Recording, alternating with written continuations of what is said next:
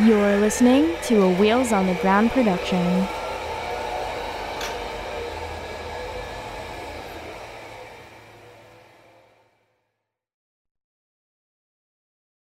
Hello, hello, friends. Welcome to the Friday Disability After Dark feed, where we feature a bonus episode or something cool like that. And today we are doing Palsy and the Pandemic episode 3, where I sit down with disabled thought leaders for a second season and talk about disability during the pandemic. And today I'm really excited to sit down with my new friend Savannah Lawrence, who is a public health student out of Boston, and we talk about their experience working in public health and also being somebody with a disability during the pandemic. And there's so much we talk about there. We talk about vaccine efficacy, we talk about access to vaccines for the disabled community, we talk about so many things. This episode could have gone on for like 5 more hours. I really enjoyed sitting down with Savannah. I really enjoyed talking about disability in the pandemic from a public health perspective and from somebody who works in public health. We talk about a lack of disability data to find out the true effects of COVID on the disability community. There's so much that we chat about within this hour that I was really excited to have Savannah on, and I'm so excited for you to hear this third episode of Palsy in the Pandemic. Also want to remind you, if you want to be on a Palsy in the Pandemic episode with me talking about your disability experience of the pandemic, we can do that. Send me an email using the subject line Palsy in the Pandemic, and I will get back to you and we'll book you in for an episode. So, really excited for you to hear this one with Savannah Lawrence. And this is Palsy in the Pandemic, episode 3, right now on the Disability After Dark feed.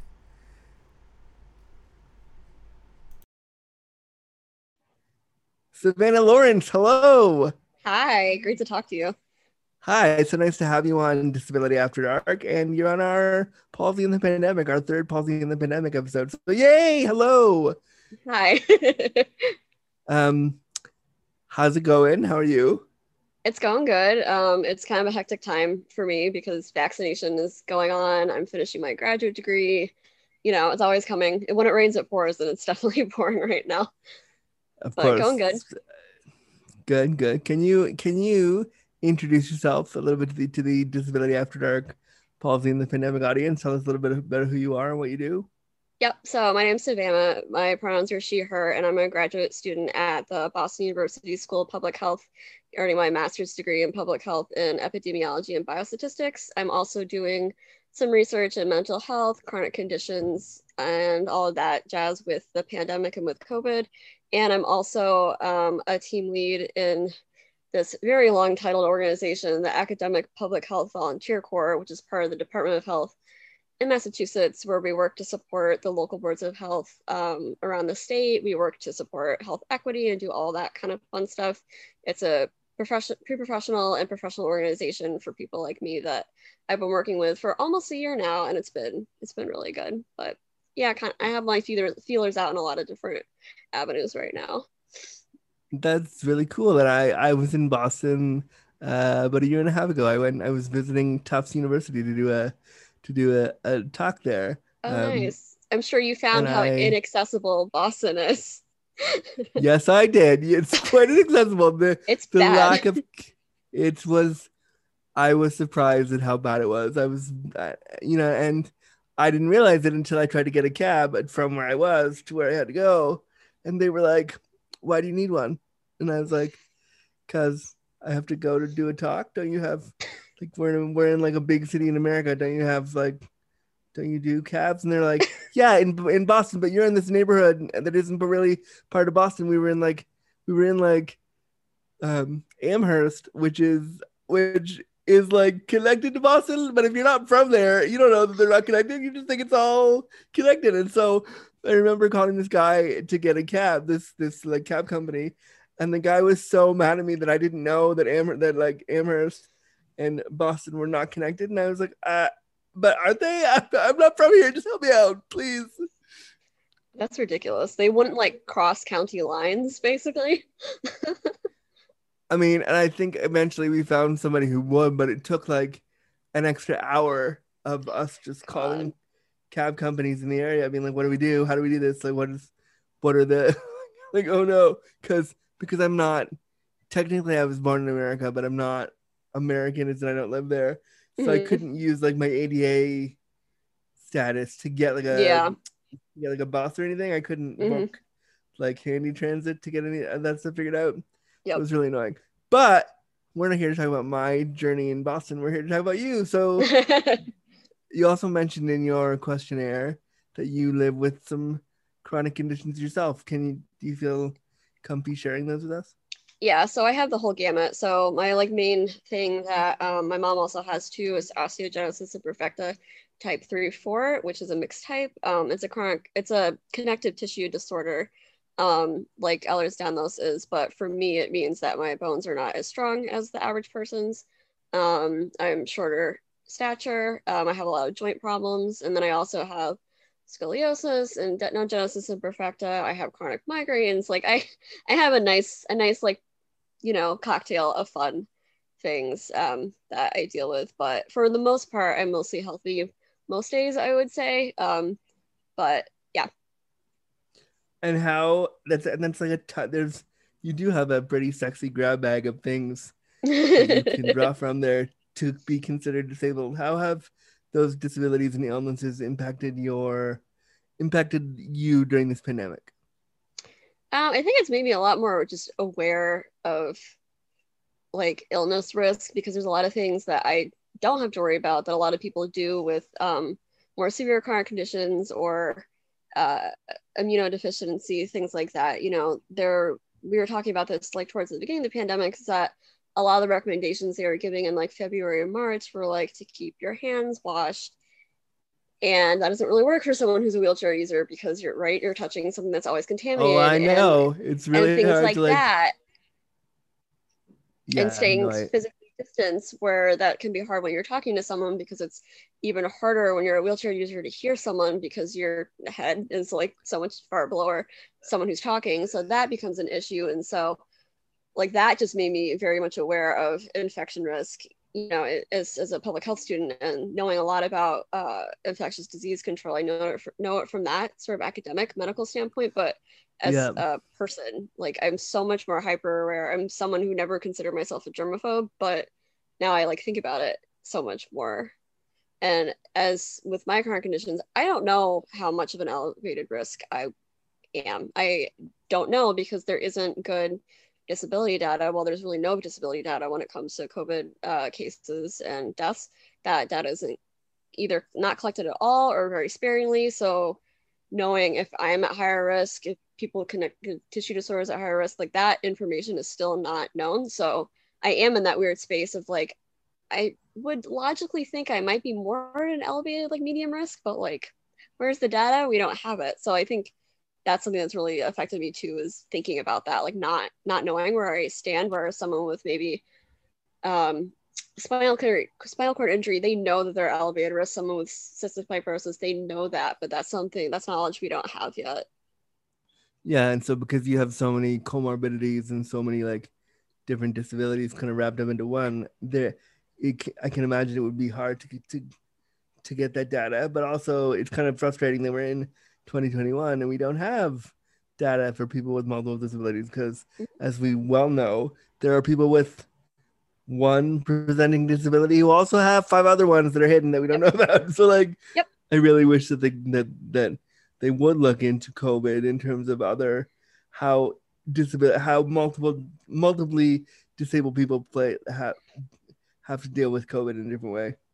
Yeah, and I know this is data that we're going to collect eventually. Something that happens when you have an emerging disease is that a national and then an international surveillance system, those are constructed, but those take years to build and then decades to perfect. We are still kind of Yeah. trying to perfect the tuberculosis surveillance system in the US. That is still pretty faulty. There are issues, especially in the United States, because of the way states are kind of allowed to do things their own way. There's a lot of difficulties with getting all the states on board to collect this data in the same way and do it accurately. So, will this data get collected eventually? Yes, but we're sitting here waiting because we need to know about our own personal risk when it's not going to happen for a while, which is incredibly frustrating as an individual, but also someone who works in public health, knowing that this is something that every American needs to know. And in Canada and any other country too, where it's not, that information is just not collected yet. Yeah, and it's something I think because of ableism, we don't readily connect. Like in Canada, we're just collecting data on the fact that, like, it seems really simplistic to say, but we're just collecting data here about people of color being at higher risk for COVID. And it's like, well, that's not surprising to me, but it's also surprising that this is like a novel study that everyone's all of a sudden like coming out. It's like, oh yeah, poor people and people who are impoverished would be at higher risk for COVID. Like, wow, what a shocker. And it's like, well, that makes perfect sense to me. Why is this big news to you now? Like, and now in especially Toronto where I am, it's like the government has just said, like, if you work in these racialized areas, you can get testing. And it's like, well, that came almost a year too late. Like this should have been done way sooner. Yep. So I just think that disabled people are going to be left out in the cold again, and we've felt this the whole year with the pandemic. But to know that there are people with multiple disabilities who won't know their true risk factor is kind of scary. It definitely is, yeah. And I think, you've got what confuses us even more, right, is that, there, for example, with cystic fibrosis, not every state in the US has prioritized cystic fibrosis because those comorbidity priority lists have come from two things. Or come from data and kind of like medical logic, right? Because some people with these chronic conditions were not going out. They were told by their physicians in December or January, February to stay home. I know especially people with CF were told very early on before this was a thing that, yeah, you need to start staying home until we know what we're dealing with. So we don't actually have the data that they're at elevated risk because they weren't getting sick. So if they're included on any of these priority lists, they're included because logically, because it's a progressive lung disease, that they should be included, that they are at higher risk. But when you're someone like me, who I've left, I had like the dates like on my calendar, the 2 times I've left my neighborhood in the past year, just twice. Wow. Because I don't need to. I'm very fortunate that my groceries can be delivered and so can my medications.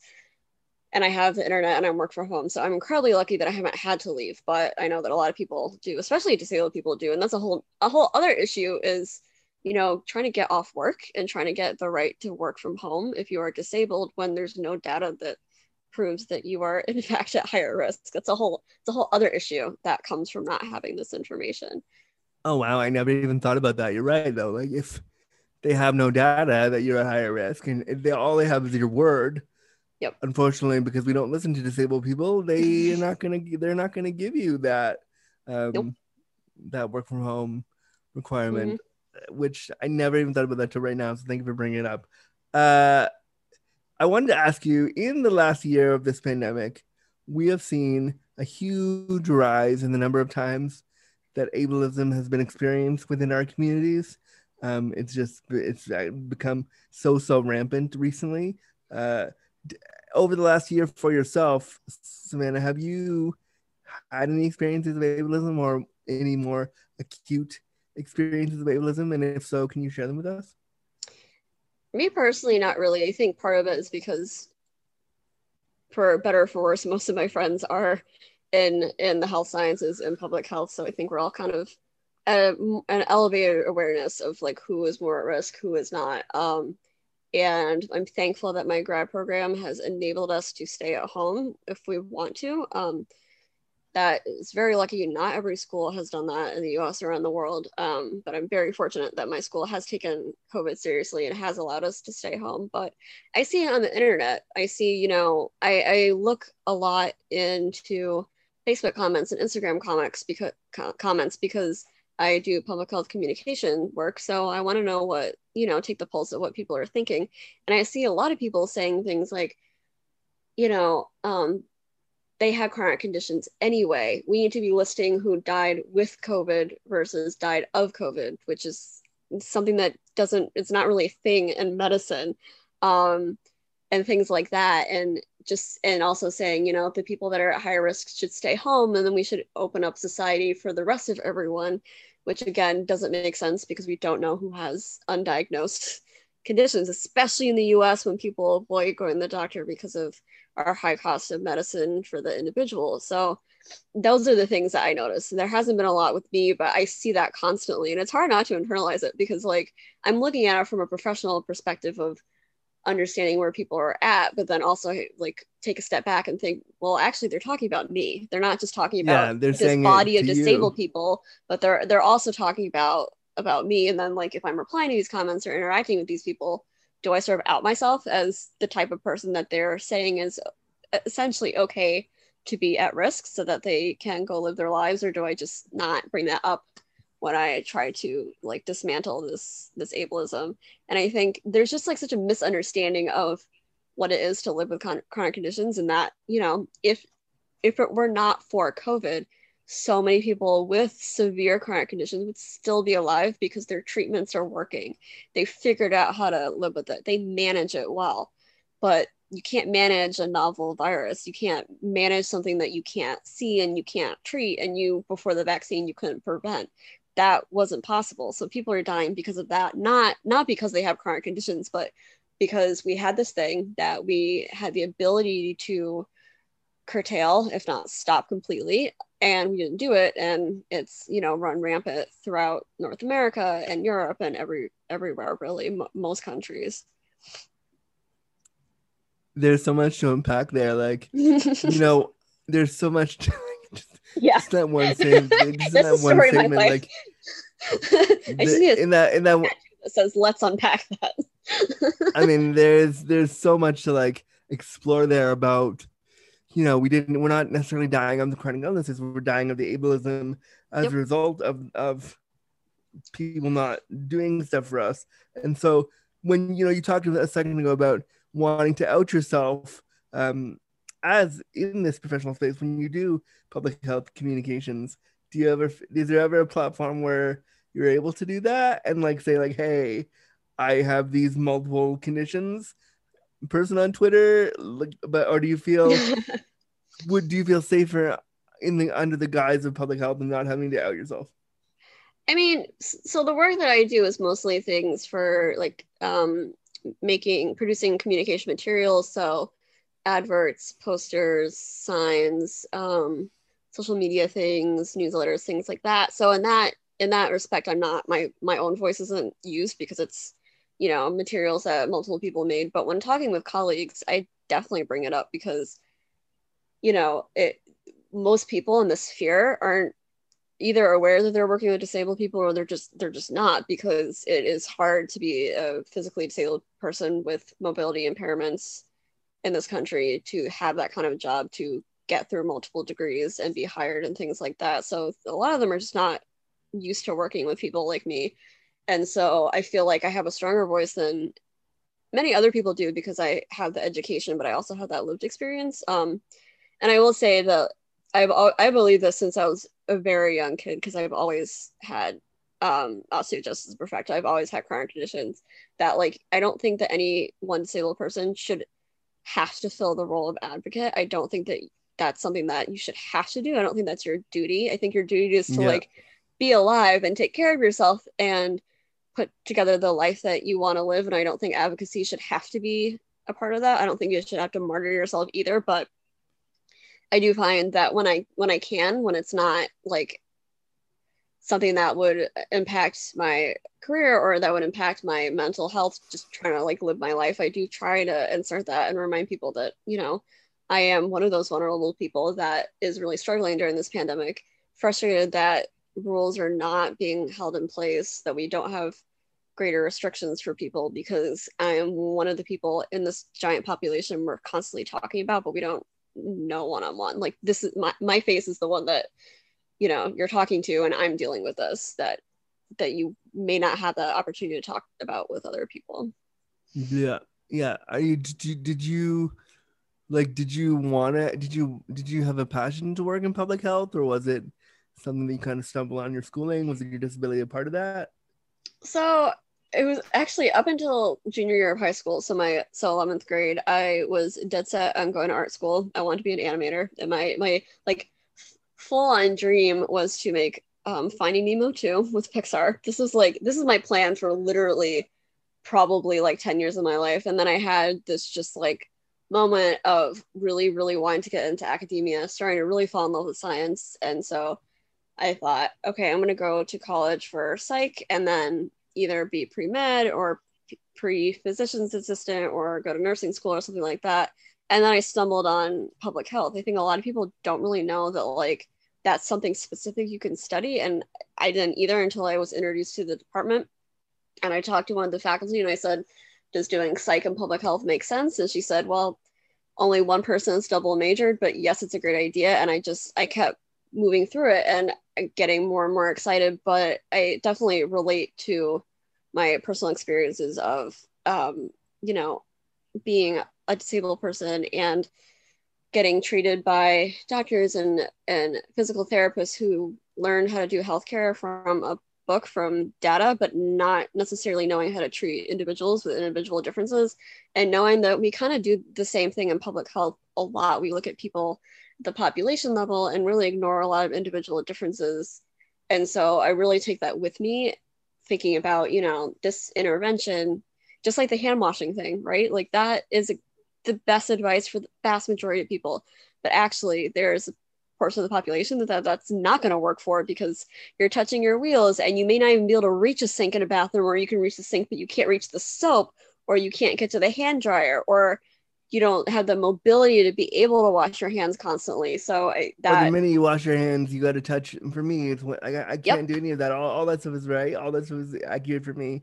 But then when you go to wash your hands, I then have to immediately touch my joystick. So what was the what do you point of do? washing my hands? Yeah, like what? Yep. So why did I do that? So like I think I remember seeing how like a year and a half ago when the pandemic started, which feels weird to say, but a year and a half ago when it started, I remember being really vigilant about washing my hands, and slowly over time, I was like, oh, I guess I won't worry as much about that because like I can't. So you just kind of let it fall to the wayside. But yeah, I wish they had given more guidelines on what do you do if you're disabled and how do you wash your hands. Yep. It's just this life experience of being told, you know, you do this thing and you will be healthier or you'll be safer. And you keep saying, but that doesn't work for me. And that is like the crux of like one of the biggest problems in public health, is that we're constantly telling people to do something to fix their situation, but they don't have the resources or the knowledge or the tools or whatever. And so that was experiences going through the medical system as a child and as a teen. I bring that with me all the time because there are just so many exceptions to these recommendations that just don't work. And that's a big one of them, is the COVID For recommendations. we've talked a lot about the hand washing. As somebody who works in public health and with disabilities, do you have any tips for people who can't wash their hands? Like, how do you do it if you can't do it? I mean, what I was doing was when I would get home, is I would wash my rims too. And I was using hand sanitizer a lot more. I mean, my only tip is with all of these rules, whether it be washing your hands, wearing a mask, whatever it is, just do your best. I don't think it should be an excuse that like if you can't wear a mask, then you just go out maskless. I think we have to understand that, you know, we are not wearing a mask is a risk to ourselves and a risk for everyone around us. But I also think that like, you know, the new recommendation, at least here with the CDC, is to wear a medical mask beneath a cloth mask. If you can't do that for whatever reason, just wear one. You know, do your best. I think we're all been beaten down by being told to do things that we just can't do. So I think if anything, it just do your best, recognize where your limitations are, and don't like, if you realize that like washing your hands may not always make sense, like just be aware of that and don't, you're not personally responsible for the pandemic. You're really not.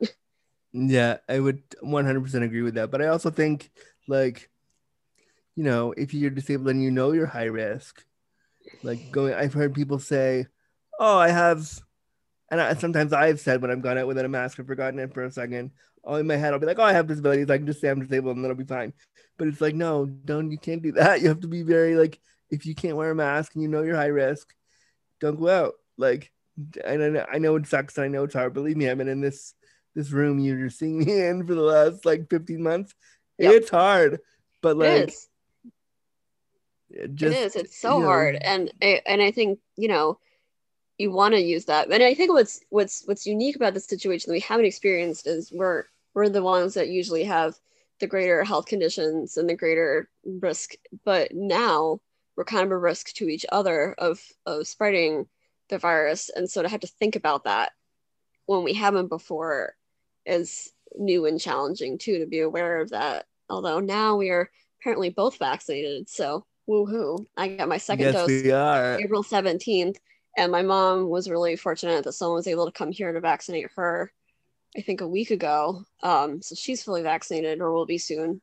So that's I exciting. got my first dose at the point of this recording 2 days ago. By the time you guys hear this, it'll be probably like a month or so out. But I got my first dose and I'm very excited about it. I'm very also annoyed that in Canada, we are doing this thing where we're 4 months after so you get the first dose and then 4 months later you get the second one, which makes no sense to me, but okay, sure.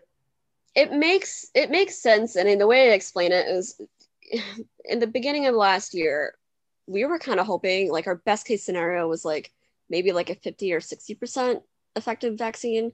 We shot that out of the water. We got so lucky in that we were able to come up with multiple vaccines that are in the like upper 80s to the 90-95% effectiveness with one dose after 2 to 3 weeks to a month. You're already at around 85 to 90% depending upon the vaccine effectiveness. So you're already getting a lot of protection, and in fact so much more protection than any of the flu vaccines have ever given us, because those are usually between 40 and 50% efficacy in any given year. Wow. Because those are just, and that's something that a lot of people don't know. They think that I think most people, I think, and even myself, like I wouldn't say that because of my education I'm great at assessing risk, because I'm not. My brain is not like a statistical computer.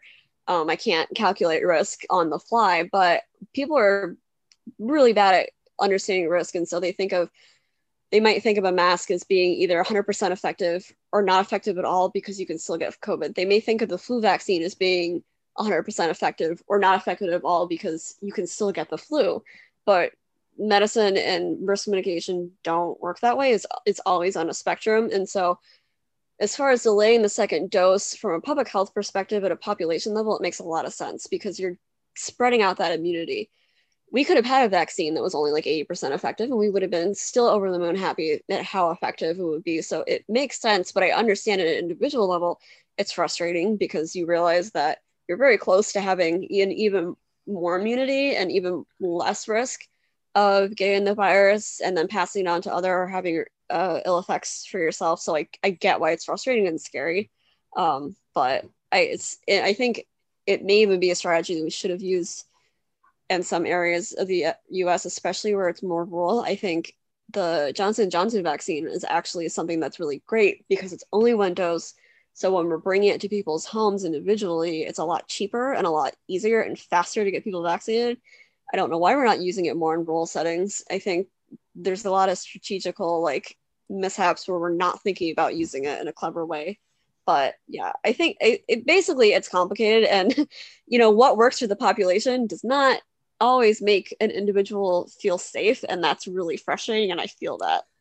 Yeah, I mean that's what I think of that, but now hearing something that works in public health tell me the other side of things, I feel a little bit better. But like up until you said that, I was like, I don't know how I feel about this. Like, why are my American friends getting it like 3 weeks out? And it just right. And we've been saying, you have to get 2 doses. So then why do people say you have to get 2 doses, but you could wait on it? Like that doesn't make sense. And that's a failing of public health communication, because that was fairly easy for me to explain. That's one of the easier concepts for me to explain. That's something that we could be telling people. And we're not doing that. And that's a failure on our part and not on yours, because that's not something you should have to be able to understand. It does seem scary. Like you're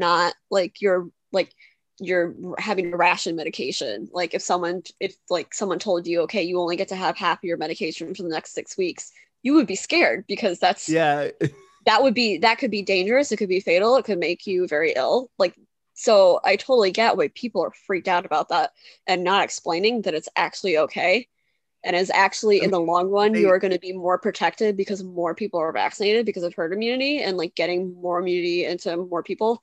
We're not explaining that, and that's a failure on our part and not yeah, I mean they have explained it, but they've done it in such a roundabout way that we're all just like, what? This doesn't make any sense. And then when you see the like Biden's government's response to it and like the American responses seems so much more robust. We're mm-hmm. us in Canada, especially us disabled folks in Canada who have been isolated since February 2020. Like we're just like, can I get the second dose? Can I have it quicker? Like what? What else can wait? Can I get the second one first? Yeah, and I was really lucky to get my appointment because for one thing, like according to the phase that we're actually in and the prioritized comorbidities, I would have been in the final phase. I would have been treated as just another adult with at low risk. But my clinic got doses, and the physicians at the clinic were allowed to decide how to prioritize their own patients. This hasn't happened in every state, and most people don't even know if it is happening in their state or if it's a possibility with their clinic. So it was a big surprise to me. I got a call on a Friday afternoon saying, we can give you the vaccine and we have some openings today and tomorrow. Just pick a time. And that was like, man, that was like one of the best pieces of news I've had in the past year. Like I genuinely almost cried on the phone because as soon as I realized that this was not going away, I kept that in my head that, okay, well, a vaccine's going to come out. And then when I realized how long it was going to take, I kept in my head, well, it's going to happen eventually. So having it happen earlier was great, but it was even more of a surprise because things had gotten so messed up in my state. I'm living in Rhode Island working remotely, and they're prioritizing, or they were at the time prioritizing dose 2. And so they were not scheduling a lot of dose 1 appointments. So I was shocked that I was able to get an appointment at all. But then that's another problem. Like, should you be making other people wait by giving other people their second dose? So it's maybe more robust than what you guys are doing, but it may not be as robust as you think, especially across states, because every state has done it a little bit differently. And I wish that in both Canada and the US because in Canada the provinces are it's up to the provinces on how they want to roll it out. I wish that they in Canada and the US they would both say like, fuck you, we're going to do there's a federal mandate. The provinces have no say. The federal government will decide on what is done, and here's what we're going to do. Yeah, and I think there needs to be some differences because there are going to be different demographics in each province as far as risk factors and age and how rural an area is. I know that's particularly a problem in Canada. It's a problem in the US in some areas, but even more so in Canada when it comes to actually getting the vaccine to people, especially the ones that have to stay refrigerated at such a low temperature. But there should have been more of a federal coordination and more oversight and especially more standardization when it comes to comorbidities. That should have been more standardized. And what we've been talking a lot about, like we as in like people who are disabled in public health, we've been talking a lot about, why weren't disabled people prioritized? And my first thing is, who are we talking about when we say disabled people? Because are we talking about like literally everyone, or because we can't really do that. We still have to prioritize people and make a hierarchy. It sucks, but unfortunately that's kind of the only way to do it. We really shouldn't have people who are like, for example, amputees and are perfectly healthy except for the fact that they're missing a limb and they have a great prosthetic and they never go to the doctor because they're very healthy. They should not be prioritized in the same group as like someone with CF, but it is so much more complicated. We can't just be having this list of like 10 comorbidities and that's it. And and there's so many intricacies, like say that you did not have any chronic conditions that made your immunity any lower, but you have a carer. So you're already at an elevated risk because of that. But a lot of people are not understanding that, and carers are not prioritized in many states in the US. They were in Massachusetts for a little bit of time, but then people were exploiting that system and lying. So then they had to take that away. And so that was a whole mess. And so I think like for right now, we need to be relying on people's doctors and primary care physicians more. They know their patients. There are still going to be people who are going to be left out who should be vaccinated that aren't, and people who are getting vaccinated who could probably wait. But having this concrete list, it's not working. It's not working because you had to wait so long, because I had to wait so long, because my mother had to wait so long. We know that this system isn't working. And I think there's a way to perfect it in the future. But for right now, not relying on doctors to know their own patients is maddening to me. Like, we have this great resource that can help figure it out, and we're not using it. And why not? Yeah, and I just wish that, like, in Canada, we started rolling out the vaccines in December 2020, and I didn't get mine until April 6th. And Yeah. like, I was like, you know what? That's, for those 4 months.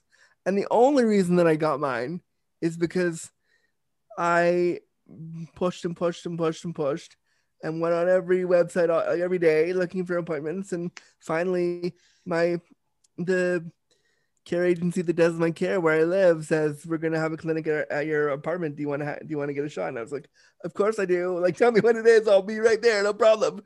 But like, it was so infuriating to not know when you were going to get a shot, where to go, to even have to go outside. I've been lobbying. I went on the Toronto News the other day and said, like, why do I have to go anywhere? I'm really happy they're coming to my house, but disabled Canadians should not have to go anywhere to get their shot. If the government of Ontario recently spent $3.7 million on transportation to get seniors and disabled people to the vaccination sites, and I'm sitting there looking at that number going, you couldn't have spent $1 million on like in-home vaccinations? You couldn't have found a way to, like, I know that the vaccines have to be temperature watched, but you couldn't have found a way with one of those millions of dollars to make sure that like it was figured out? Wow. Like, yeah, and when I first saw you talk about that on Twitter, I thought, well, it's probably cheaper. But as I think about it now, it probably isn't, because you need vehicles that are accessible, which are so much more expensive than like a regular car, and you need the staff, the driver, and maybe an attendant there to get people on and off, and to deal with the medical equipment that people may have. So that probably actually isn't cheaper. In Rhode Island, like I said, my mom got vaccinated at home, and they used EMTs and their personal vehicles. So they're already trained. They didn't have to do any training for them.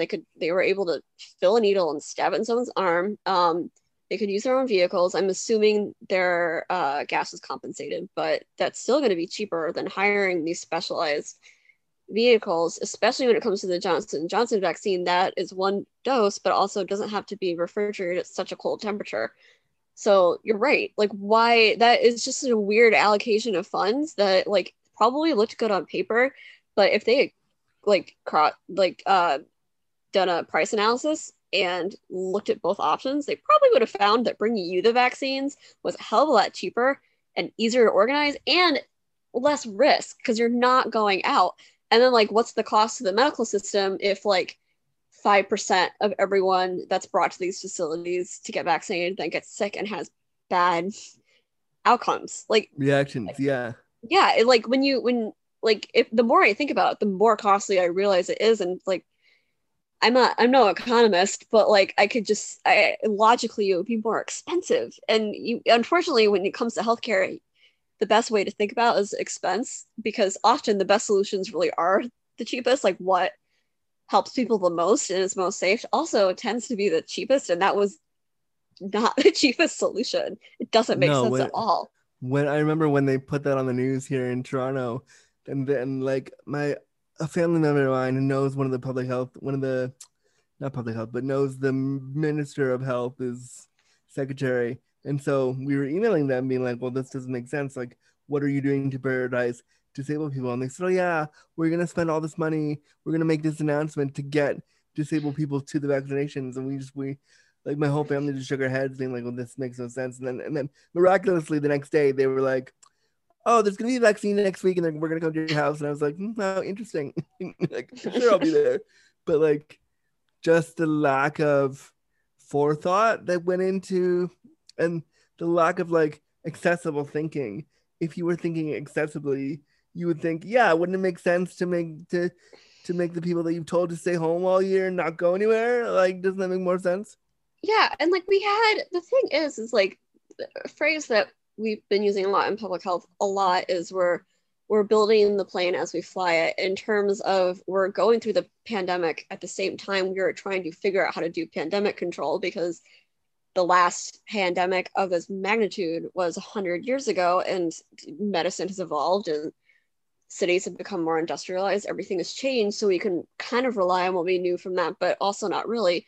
But we had like 10 months to prepare for mass vaccination. So where were, I mean, this is a rhetorical question, you know, the answer, but where were the disabled people at the table who are going to say, you know, we have to think about this population? The answer we know is that they weren't there, or if they were, they weren't asked.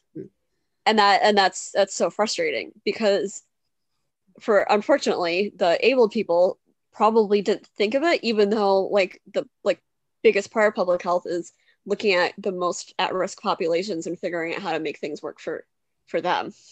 Like, that was clearly left out. And it's so frustrating, because this is one thing that we have plenty of time to think about, and we weren't thinking about it. And we had so much time, and we had, like, I saw over the last year so many think pieces from disabled people about the risk to them during the pandemic, that I was like, if this is getting so much traction on the internet and on all these places, like, why isn't somebody from somewhere higher up clicking on this Facebook link and being like, oh, maybe we should do something about this? I mean, honestly, like, people, and this is one of those, there are so many things on the back burner, and actually one of those things is an opinion piece about the lack of disability data that's collected and what that's going to mean for all of us in the future. I need to finish that and submit it to a journal soon. But, we look at those headlines and maybe we'll read those articles and we think, yeah, this is important. And that's the last time we think about it. And that's kind of the problem with think pieces. I think they're important. And I think they inspire, they're really the building blocks of inspiring future research, especially if often it's scientists like myself who that research area that's not my research area, but I'm putting the idea out there to hope that other people whose area that is will research it and think about it. But often it stops at, oh, that's a problem, we should deal with that. So that's often where the thought begins and ends, unfortunately. And I don't know what the solution is to make opinion pieces more powerful, because I think they are, like, in a vacuum, they're very powerful, because it's often people like us who are both educated and living those experiences right now. It's often us that are thinking about these things and writing about them to kind of like the powers that be, but like, I don't know how to make them more powerful, that people actually go beyond let's do something about it, then they actually go and do something about it. Like, I don't know what the solution to that is. I mean, I just think we need more of them, and we need different voices sharing them. And I can see the shadow of your cat from where you're sitting, and that's adorable. That one is mine. He is his name is Legolas, and he is very large. And my mom has another one, Nicodemus, and I'm very worried because he's the one that will just like tear through the house. And often I'll be in the middle of a call, sometimes leading a meeting, and he'll just like lay on top of me, which is very distracting. So it's gone well so far, but I'm super hoping that he does it right now during our recording. That would be super great. I'm 100% okay with that happening. We do have my pet Ron the Rona, who is my little COVID microbe plush that I got. Oh, that's awesome! With a mask, which I realize doesn't make sense, but that's okay. And now he's wearing my I got vaccinated button that I got when I got vaccinated. Did you get a button or a sticker when you got vaccinated? No, I didn't get anything. The injustice. I know. Humanity. I was very upset about it. I was very upset. My mom didn't get one either, and I said that when I go get my second dose, I will try to snag her button. I think that's so unfair.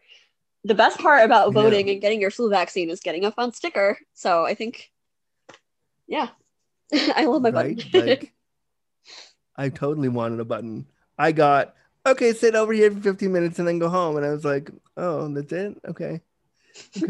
Like, cool. All right. Okay. It's so anticlimactic. Like you've been waiting for this for over a year, and then it's over, and you're like, well, now my body's making antibodies. Like, cool. All right. Okay. I was like, that's literally all I got was like, okay, we're done. Bye. And I was like, oh, all right. So during this pandemic, Savannah, has there been any positive changes to your disability experience during this time, or your understanding of disability during the pandemic?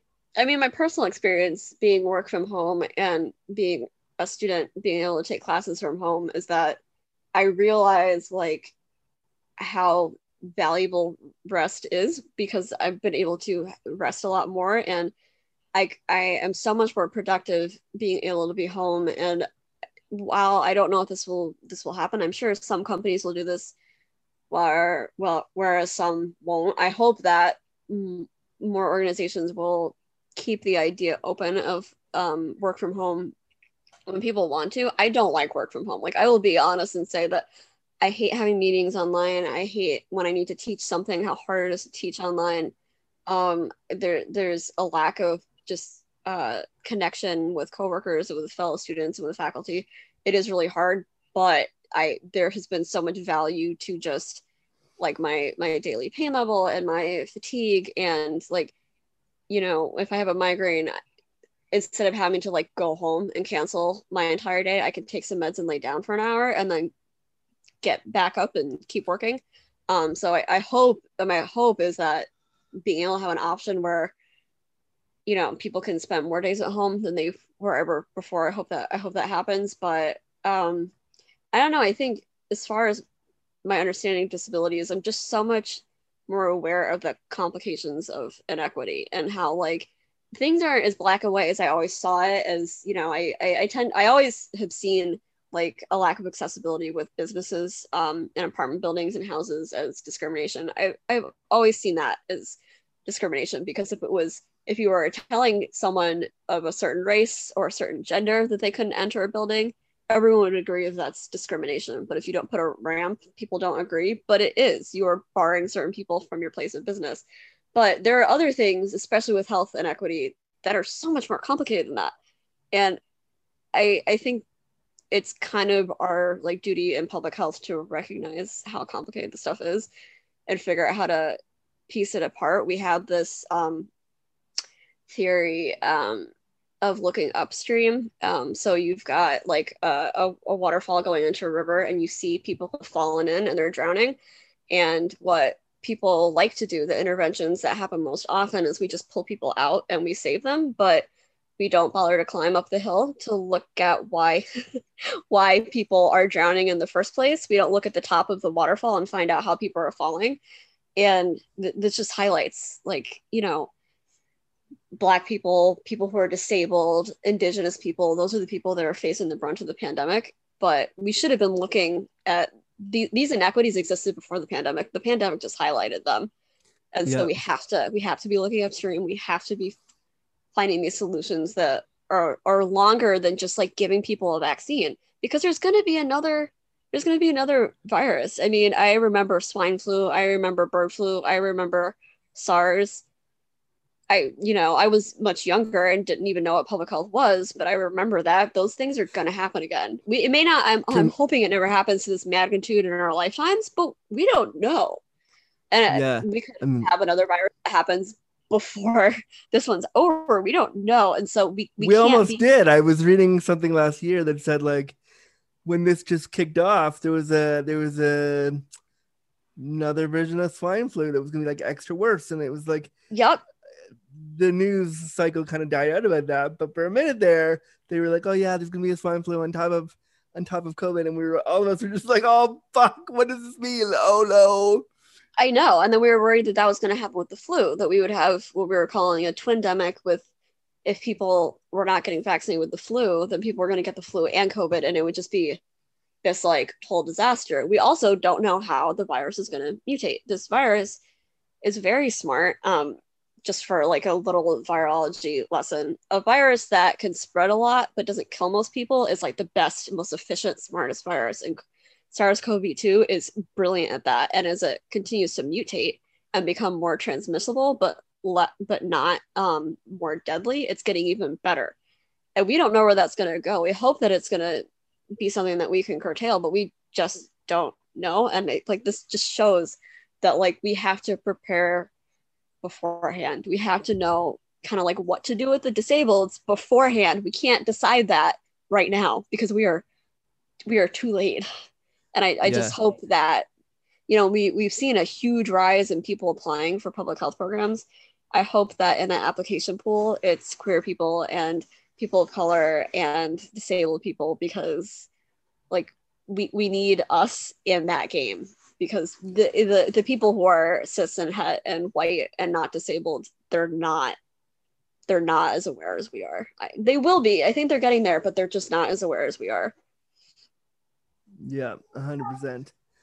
Totally agree on it. I mean, I just think, like, again, so much I could unpack. Do we have 3 more hours to go through everything you just said? There's a lot there. Someday when we're all opened up and I can go back to Canada, we'll get drinks and we'll talk about this.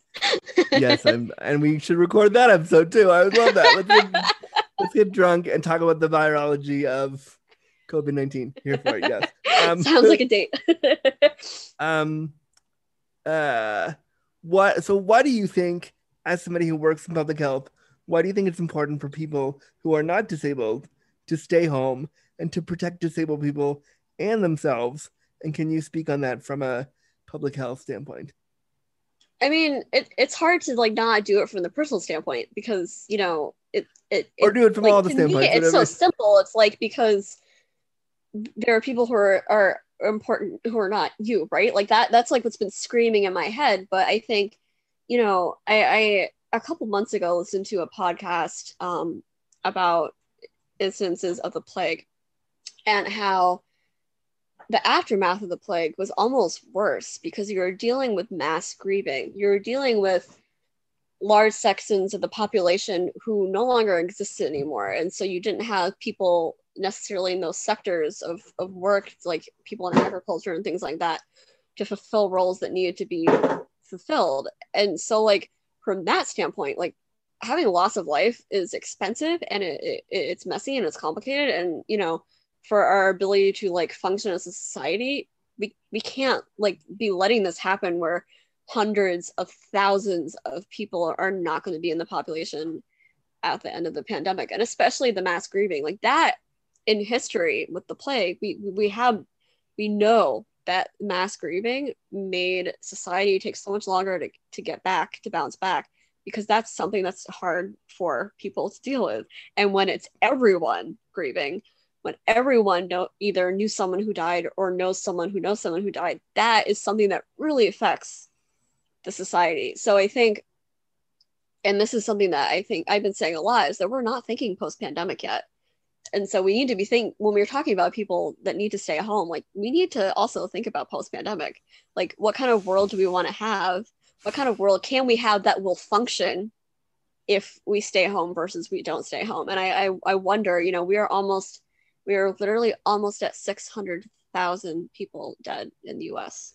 We are coming up on that number.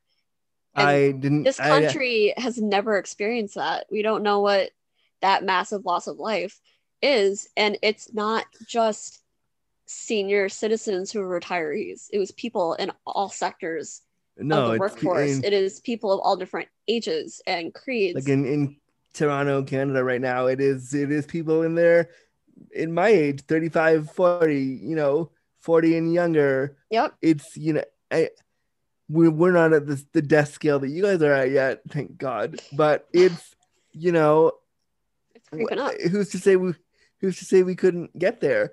And like I think, we talk about grief. I think we also have to talk about mass disability grief. The things that disabled people and chronically ill people will be going through.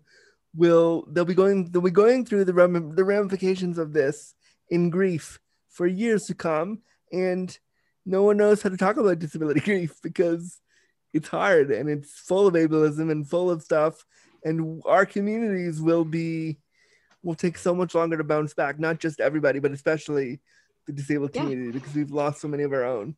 And to that point, like COVID does not just cause death. You don't either.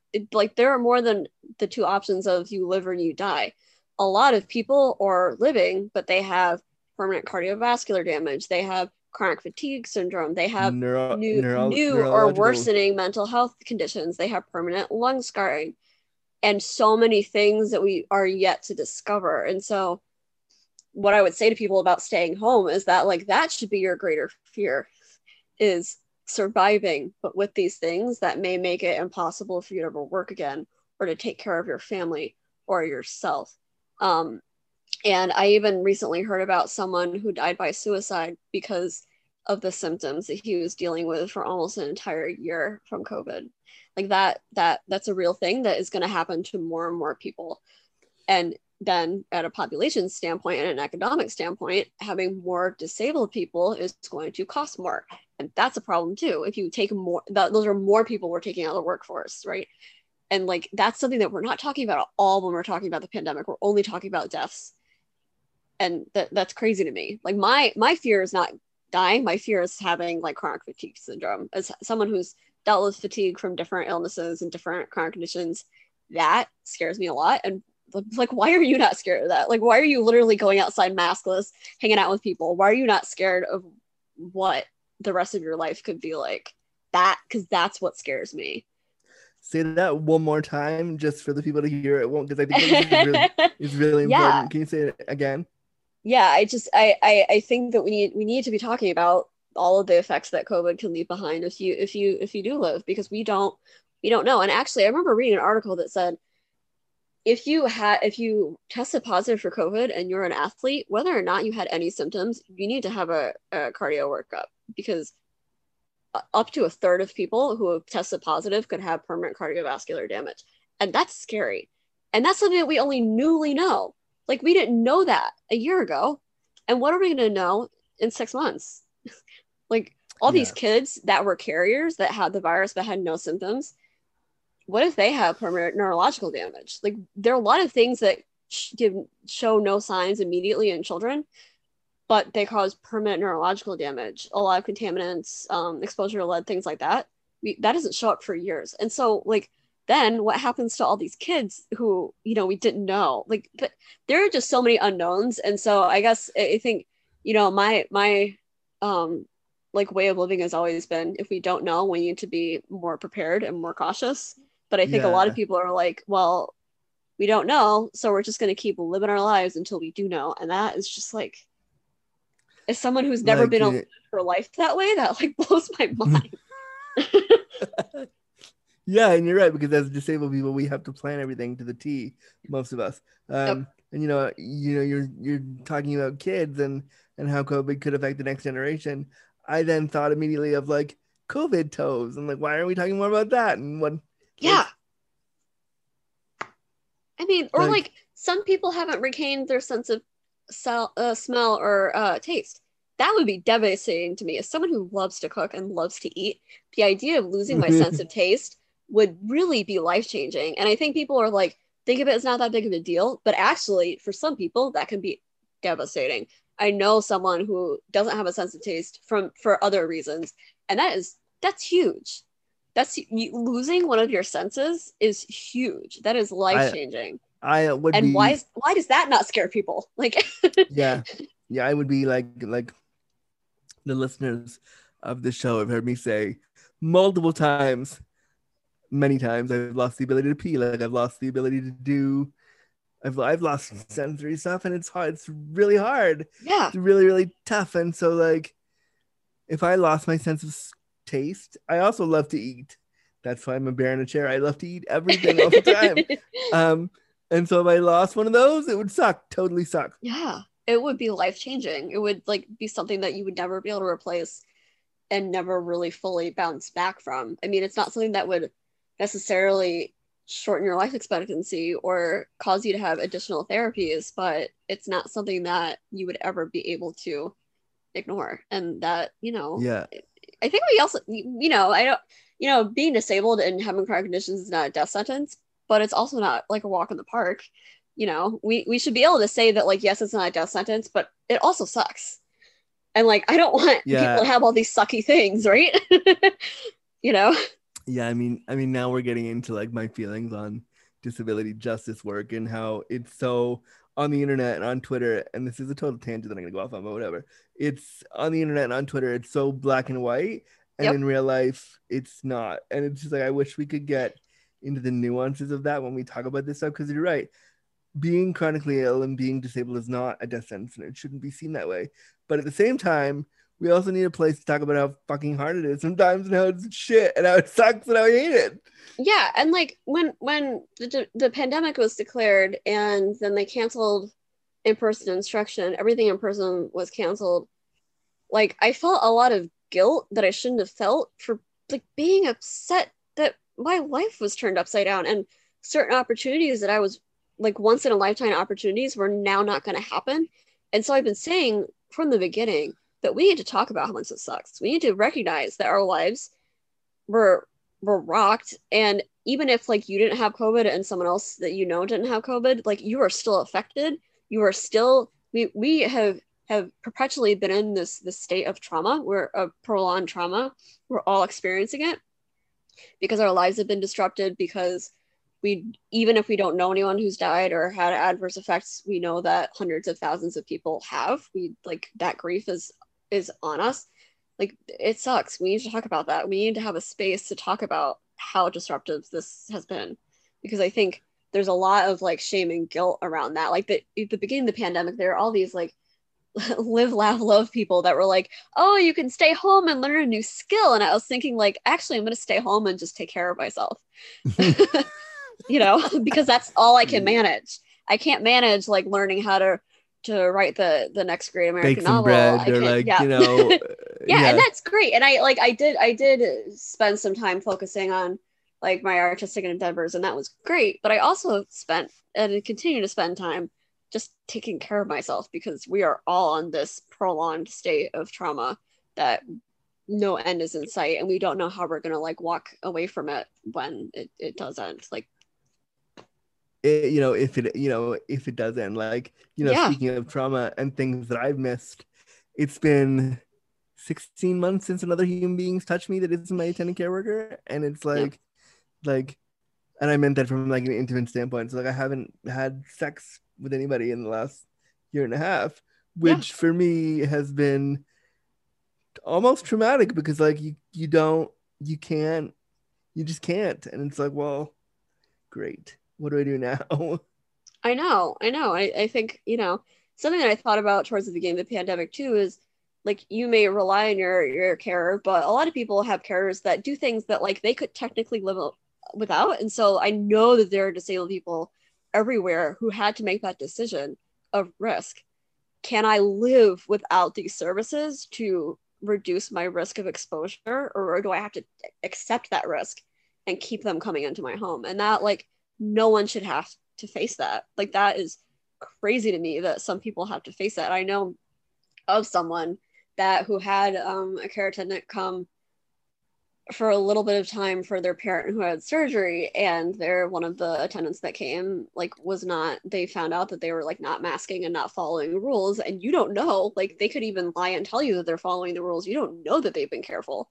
And like Yeah. that fear, I mean, I couldn't imagine that fear of like having anytime someone has had to come into this house in the last year, like yes, we've been masked and distanced, but like I always think about it, like could this be the one time? Like we're being Like, so and careful. I've been lucky. In the last year, we had 11 people that work where I live get COVID, and I just was lucky enough to Yeah, not ever be kind of with them when they were in like an infectious state. But oh my goodness, the fear of like, oh no. So like the other day when I got vaccinated, I breathed a little sigh of relief. Like now they can at least come and take care of me, and I can feel a little bit better.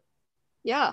I had to go to the ER at the end of July last year, and like there's another risk analysis that we have to do that we shouldn't have to do, because I waited like a week longer than I should have. And it really ended up not being that big of a deal, but you know, I was trying to think like, is it worth it? Is that risk worth it? And then when I went, you know, they were being way more careful than usual. They were triaging in a completely different way that was new to me. But then I had to wait in the waiting room for 45 minutes, and everyone was wearing masks, but I couldn't stop thinking about like, am I sitting in a place where there's virus in the air? I could not, like Yeah. that thought could not leave my head. And I don't know why. Like this doesn't make any sense, but I was literally like afraid to speak up and say, I think I'm at elevated risk and I don't feel comfortable sitting in this waiting room. And then when I talked to my PCP a few days later, she apologized to me and said, you shouldn't have had to go through that.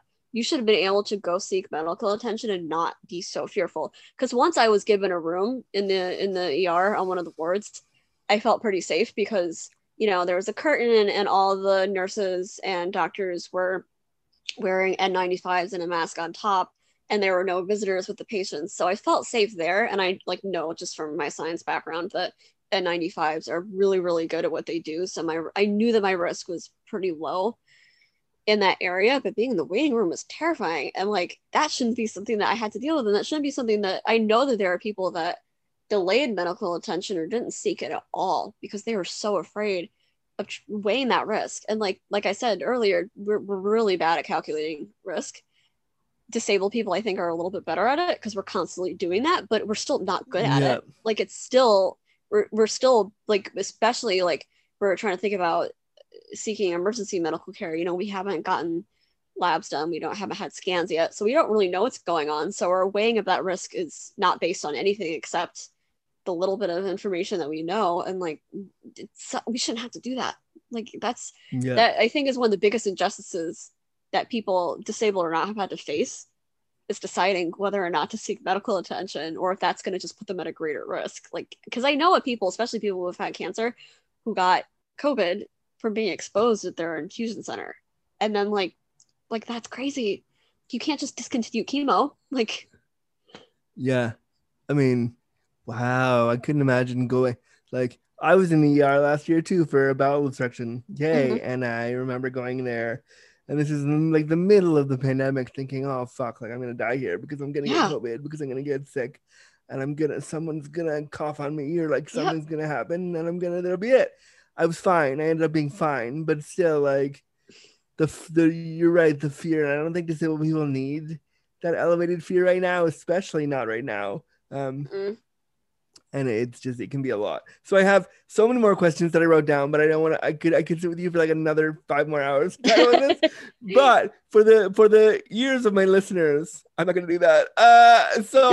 But my last question to you is, when all this is said and done, and it's safe to be out and about again, what is the first accessible thing you're going to do? Probably get a meal with friends. That is something that I miss so much. Well, okay, there are two things. One is grocery shopping. I've always actually enjoyed grocery shopping when I'm alone. I love the grocery store so much. I put headphones in. I've got my list, especially because I was briefly living in Boston for about 6 months, and then I was in Rhode Island visiting my mom for spring break, and then the pandemic was declared, and then I was able to get out of my lease. So it was this weird situation that I kind of just snuck out of Boston, and then all of my stuff was in storage. So I'm still living out of the stuff in my backpack for over a year now. So I'm in this weird situation. But when I was in Boston, I had access to these really bougie grocery stores. So going grocery shopping was my once a week joyride. So I'm excited for grocery shopping, and I'm excited to go to a restaurant with friends, because eating a meal with people, that's one of those simple things that we really took for granted, I think, that I miss so much. But the idea of sitting in a restaurant right now, even though I'm vaccinated, scares the hell out of me. And I can't wait for when that's not scary. And to speak on that, I think we need to give ourselves grace, knowing that we're probably going to be scared longer than the risk exists. And that's okay. If you are a year from now still scared to sit in a restaurant or go to a movie theater, that's okay. Because we're all dealing with trauma, and it's going to take a while. I mean, you talked earlier about the SARS, remembering SARS. In Toronto, when SARS happened, we had a concert with 50,000 people side by side together, singing songs with celebrities, unmasked together. I cannot imagine doing that now. No. What? I know. And it's funny because thinking about that in the past, I think that's part of why people just don't get how bad it is, because we've had these few pandemics in recent history that everyone panicked about, and then it wasn't that bad in this part of the world. So it felt we were all big hypochondriacs, and now we're underestimating the risk, and that's bad. And I was saying that too. This is something that has been going on a lot on Twitter and the epidemiology sphere, is people have been talking about the things that they got wrong. And what most of us got wrong is in February and March, we were saying that people are panicking way out of proportion. They shouldn't be hoarding things. The flu is going to be way worse this year, just like it is every year. I said it. I Yeah. for sure said it last year. For sure. And I I was like, remember saying nah. it to my mom, and I remember saying it to my friends, and I remember realizing that I was so wrong and feeling like I was uneducated, but like based on all of her past experiences, that was the right guess. It just it didn't end up turning out to be true. Yeah. One last question that I had in my head a Hmm. few minutes ago, and I didn't want to forget it because it's the worst when you like, oh, I should have asked this. I want to ask this. Yeah, yeah. As somebody who works in public health and who's working in public health, how do you think we make those communications more accessible to the disabled community? Like, what kind of language should we use when we do that? What kind of how do we talk about this stuff and bring it to this population so that when they see public health stuff, they go, "Oh, I'm disabled. I should look at this. I'm I included think here." I think it starts before that and figuring out who the speaker is. We know from research that people are take trust people in their community who are like them more than they do from like, old white men who are experts. Like I love Dr. Fauci, but like he doesn't speak to a lot of people because he's not relatable to a lot of people. So I think we first have to think about who's speaking, and I think that means disabled community members, maybe people that have my expertise, or maybe people who um, don't have any health expertise, but they have the expertise of being disabled and being in the healthcare system, working with Cuff, cuff. people. Judy Human. Hey, Judy, if you're listening, I don't know, contact violence people. I don't know. Yeah, exactly. Like, yeah, I think, and prominent disabled people, whether they're actors or they're activists or whoever. And then I think the other biggest thing is recognizing when we get things wrong and then saying that we got it wrong, that like Yeah. our data was not correct, our guesses were not very good in the beginning, and we know more now, and this is why we got it wrong, and this is why we know this now.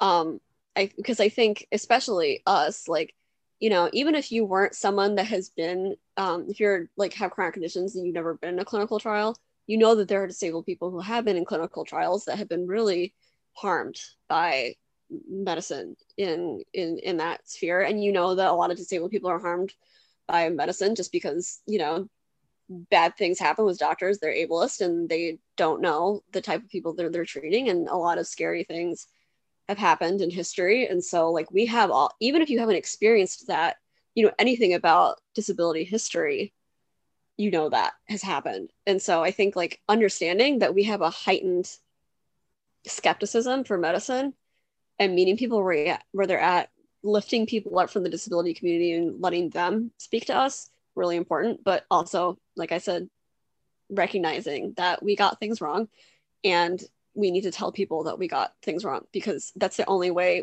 we're going to repair trust with the public, is recognizing that we are faulty, we've made mistakes, and telling people that we made them. Because there's been so little trust with public health, and it's just like going farther and farther down, because we look like we're wishy-washy, we look like we don't know what we're talking about, because we keep changing our minds and not saying we changed our minds because we were wrong before.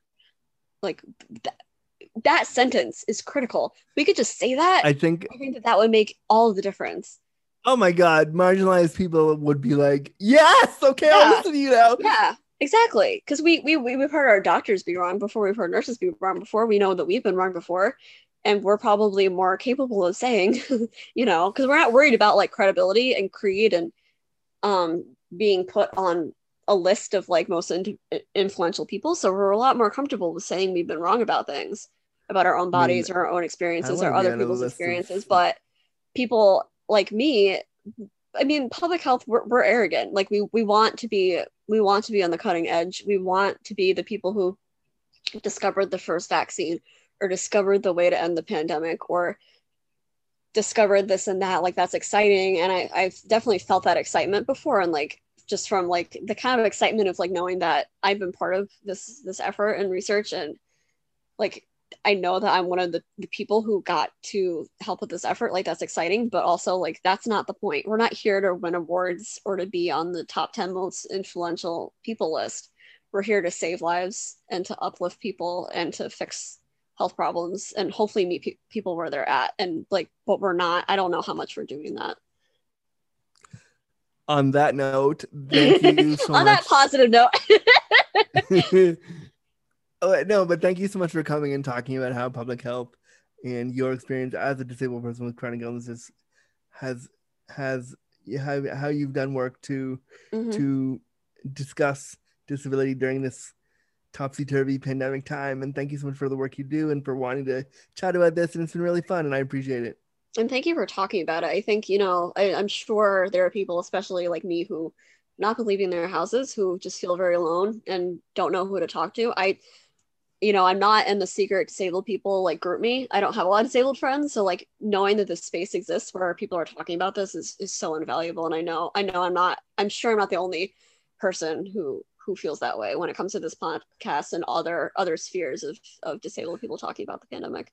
Oh, well, thank you. I mean, it was just something that I honestly, when I started this series on the show, I was like, I'm only going to do it for like 5 weeks because the pandemic will only last 5 weeks and then it'll be over. And literally yeah. It's gone. It went for 23 episodes the first season. And this season of it's been like, who knows how many more I'll get out of it. But it's such a interesting conversation piece to have with other disabled folks during this time.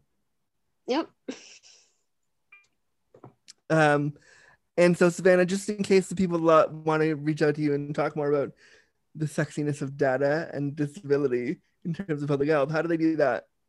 So you can find me on Twitter. It's Savannah, so SAVANNAH, Lawrence, LORENC. I have way too many letters in my name. Hopefully you'll be able to find me, but definitely shoot me a DM if you have any questions or want to chat.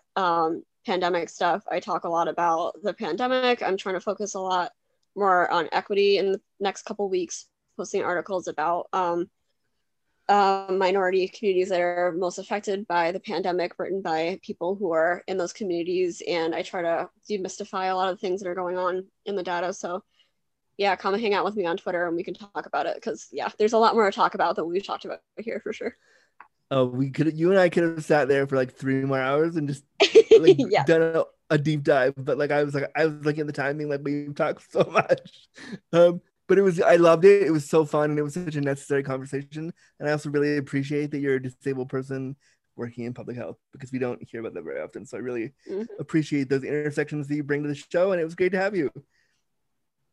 Thanks for having me. Thanks so much for being here. All right, so that's it for episode 3 of Pausing in the Pandemic, and I want to do more of these, so if you want to come on, be sure to send me an email. But I loved sitting down and talking with Savannah and having the discussion about public health and really getting to talk with somebody who both lives with disabilities and also works in the public health sphere and can see the data that many of us with disabilities are not seeing and is doing her best to make an impact as a disabled person in that space. I felt it was really important to highlight that with her, and I definitely had a good time. Again, if you want to share your story, email us at disabilityafterdark@gmail.com and let us know how the pandemic has played a role in your life, and we'll feature you on a Friday Pausing in the Pandemic episode. We'd love to have you. All right. I really hope you enjoyed this one. I sure did. Stay tuned tomorrow for our regular episode all about some cool stuff, which I can't remember what it is, but you'll really enjoy it. It's actually, oh yes, I do. It's going to be a really juicy one, so enjoy. And again, if you want to support programs like this, go to patreon.com/disabilityafterdark and pledge if you can, or leave a review, or tell your friends, or do all the things to let them know about the show. Thank you so much for listening, and I really enjoy this, so I hope you did too. Thanks, friends. Bye.